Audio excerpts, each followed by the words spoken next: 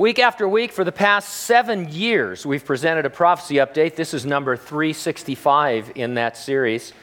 In the 1st century AD, exiled to the island of Patmos, the Apostle John predicted a future in which all business would be conducted by a personal identifier, either on you or in you. It all seemed so fantastic until just a few years ago. Now it seems so inevitable. On September 12, News.org posted an article titled, "School to Fingerprint Students to Monitor Their Diets." Here's an example of that article. A school is implementing a biometric system to better track what students are eating every day. Students at Red Hill School in Stourbridge, England, will be fingerprinted in an attempt to reduce lunch lines and monitor pupils' diets. The system requires pupils to press a finger against a machine, which converts the print into biometric data. Head teacher Stephen Dunster wrote to parents saying, "We are aiming to have a cashless system throughout the school. The catering system is better for parents because they don't have to provide children with lunch money every morning. From our perspective, it is far more efficient as it reduces waiting times, and we will also be able to monitor what children are buying to make sure they are eating a healthy diet." Bullying is out, I guess. Remember kids?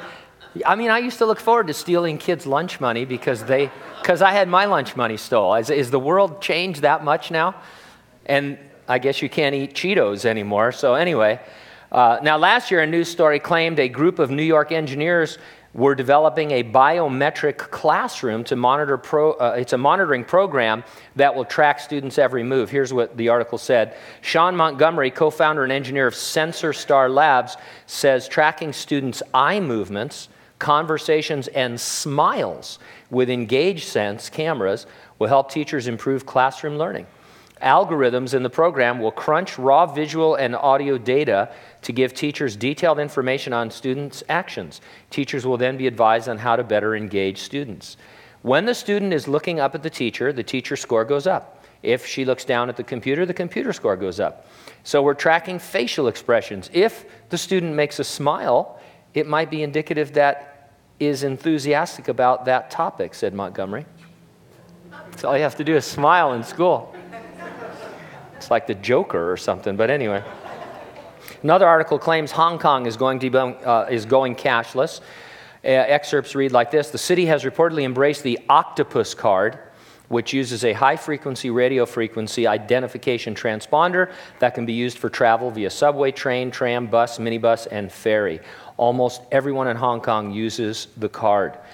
Mark Roberti, who is the editor of rfid.com journal, was on a recent family reunion trip to Hong Kong. His view is that the use of the RFID-enabled Octopus card is so prevalent that it quickly is replacing cash for most transactions.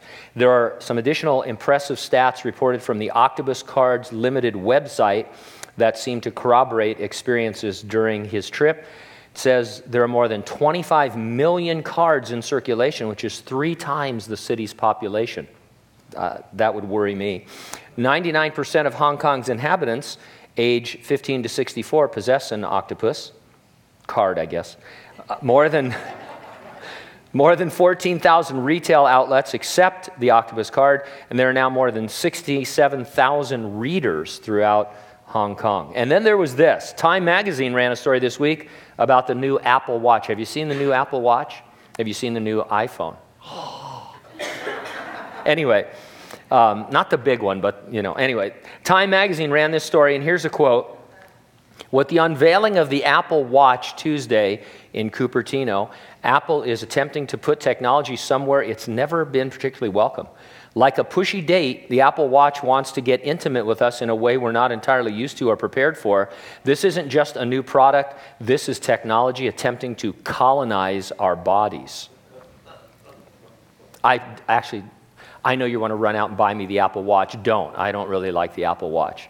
But colonize our body, that's a little bit invasive. But anyway, all of this is happening just as John saw on the island of Patmos. We're not saying each of these things is exactly what he saw, but he saw a world, the world we live in today, where everything can be done by a touch because we have our own personal identifying device either in us or on us It's an absolute preparatory fulfillment of prophecy. Now, Jesus is coming again. We're going to talk about that this morning in our study. Before his coming, he's going to return to resurrect and rapture the church. The rapture is an imminent event. It could happen at any moment. It could happen right now. And that's why every week I ask you, are you ready for the rapture? If not, you need to get ready and stay ready and keep looking up, because ready or not, Jesus is coming.